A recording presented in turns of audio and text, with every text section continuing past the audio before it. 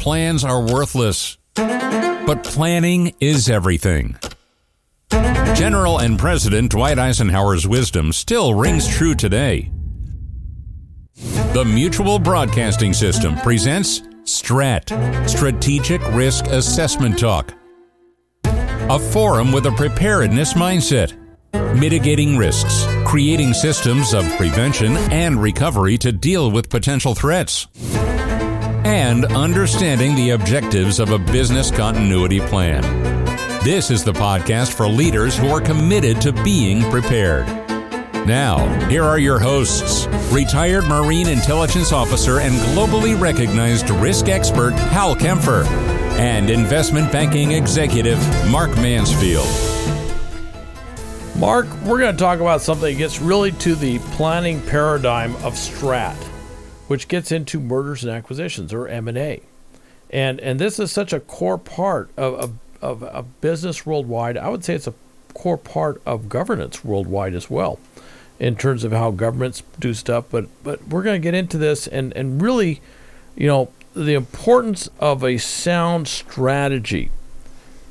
Basically building that knowledge superiority, if you will, in terms of how you approach this process and making sure that whatever it is, whether it's a merger or an acquisition, makes sense for everyone involved.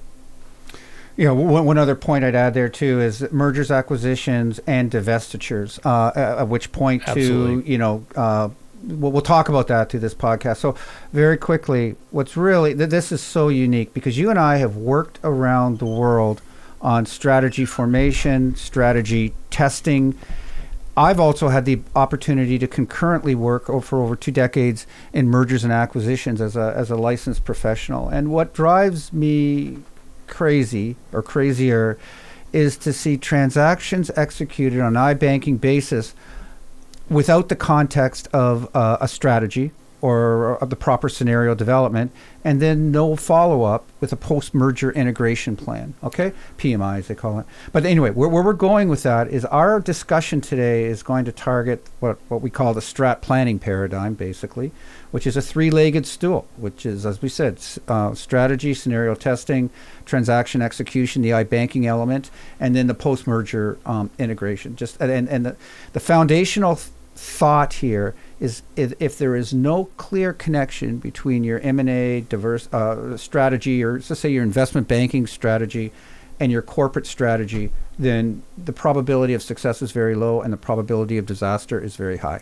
By the way, that 3-legged stool, so often I see only 1 or 2 legs, and not surprisingly, the whole thing falls over at the end. Okay, I am really surprised, particularly that last one, post-merger integration. I see all sorts of stuff where it's just not done, and it always reminds me when you talk about change management. We talk about a parade where everybody goes through and there's bunting and everyone's exciting because it's hey, look what we're gonna do. Whoa, it's gonna be great. And everybody's excited and stuff, and then they do it, and afterwards there's not that follow up.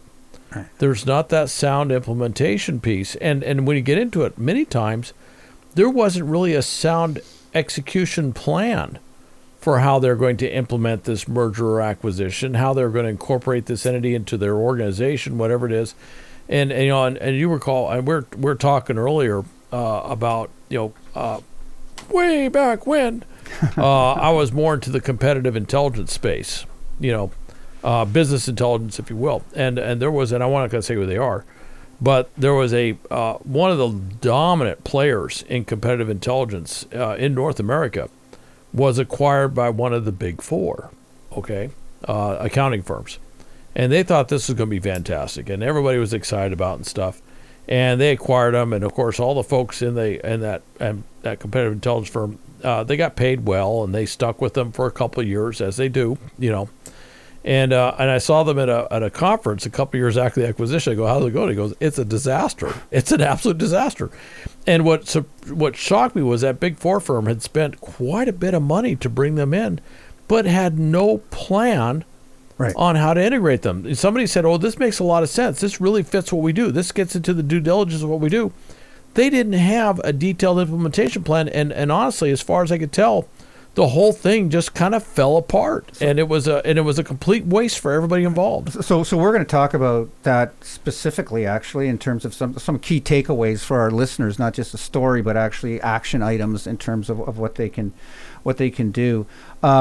So there's a fundamental point here is that before we dive into the fancy models as an analyst or as an investment banker and all of this, it's to go back to what we can call, say, quantitative or hard analysis. Mm-hmm. Sometimes this is not given what it's due, but the understanding of the assumptions, or what some would characterize as soft if you're in a business school environment, it's actually very important. And that goes to whether it's geopolitical, any number of things. But if the assumptions are out of line, it's the analysis is going to be silly.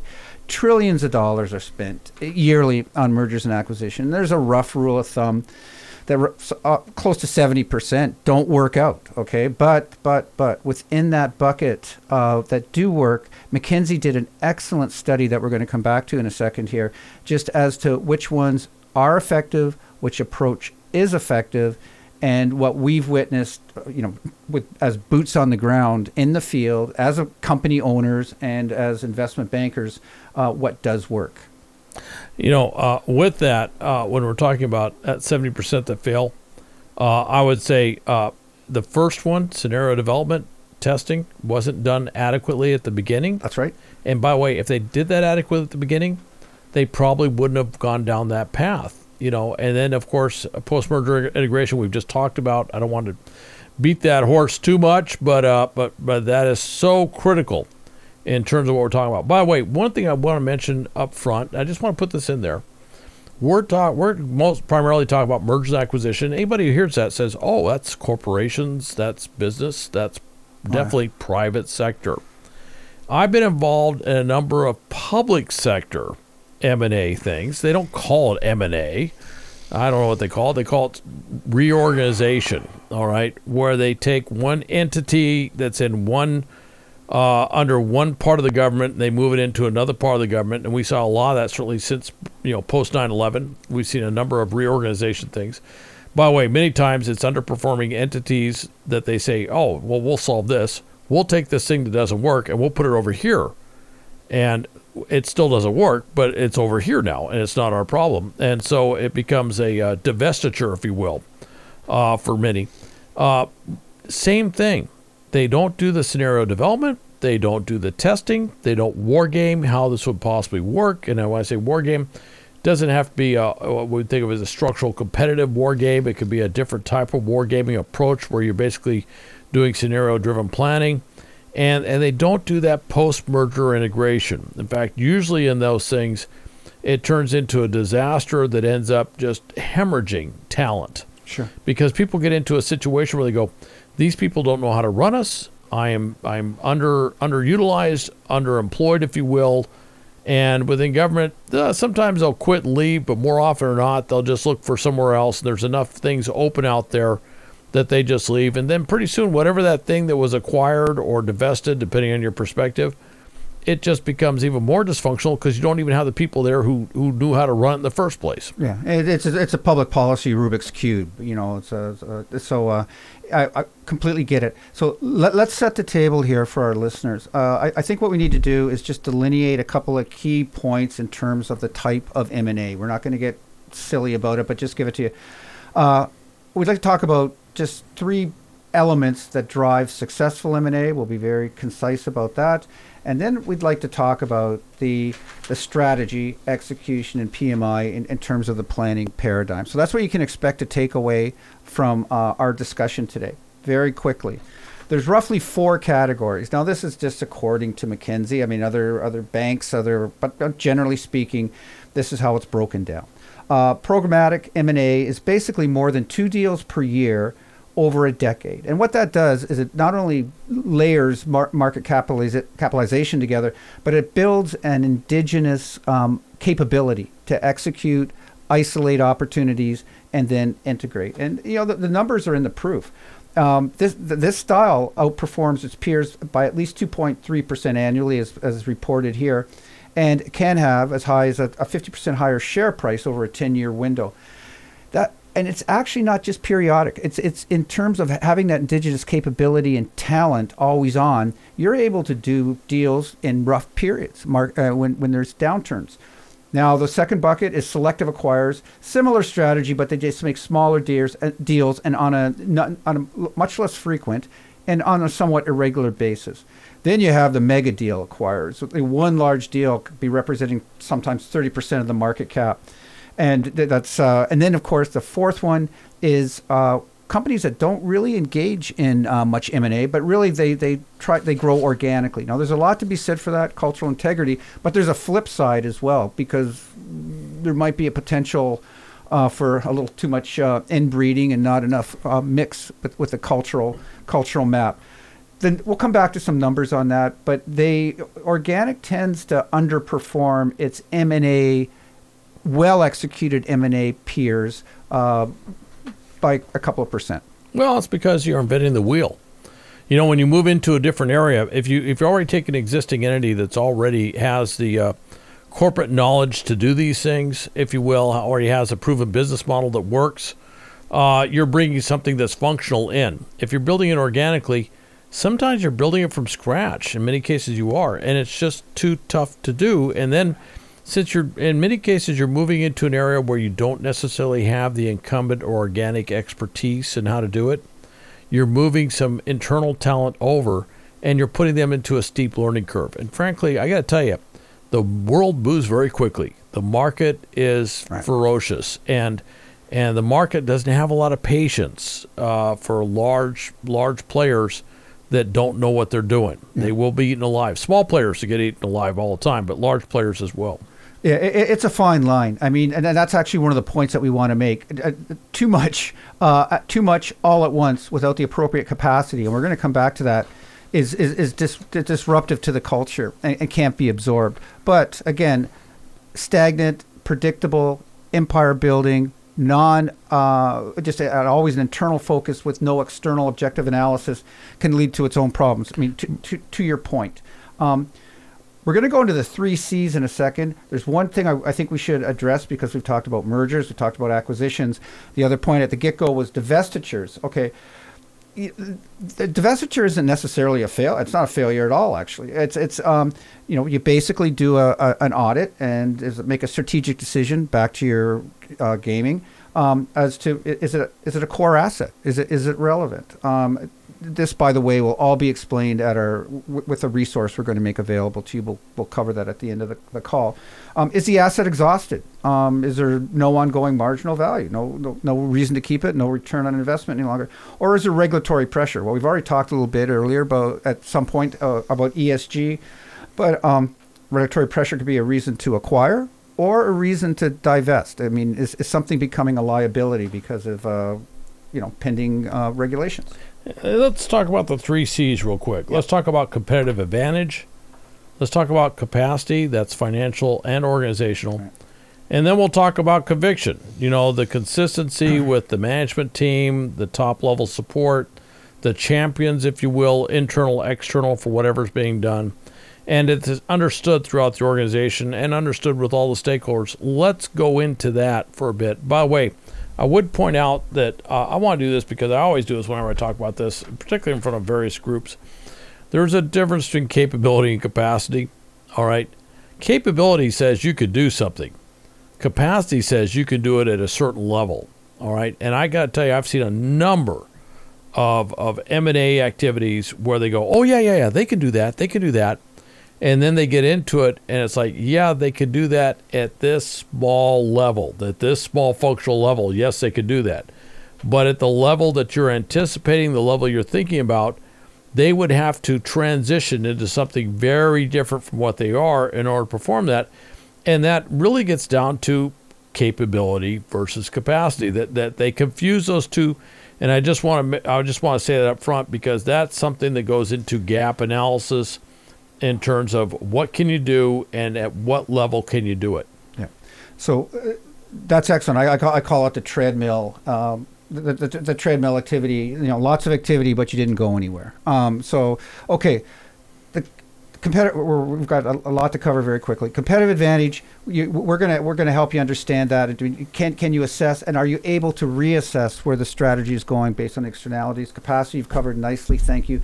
And then the conviction of the team, the leadership. Is it understood from the top down, as you say, the champion, to the other stakeholders? I mean, is a board behind you? Is your supply chain behind you? Are that down to the troop level? Are they marching with you?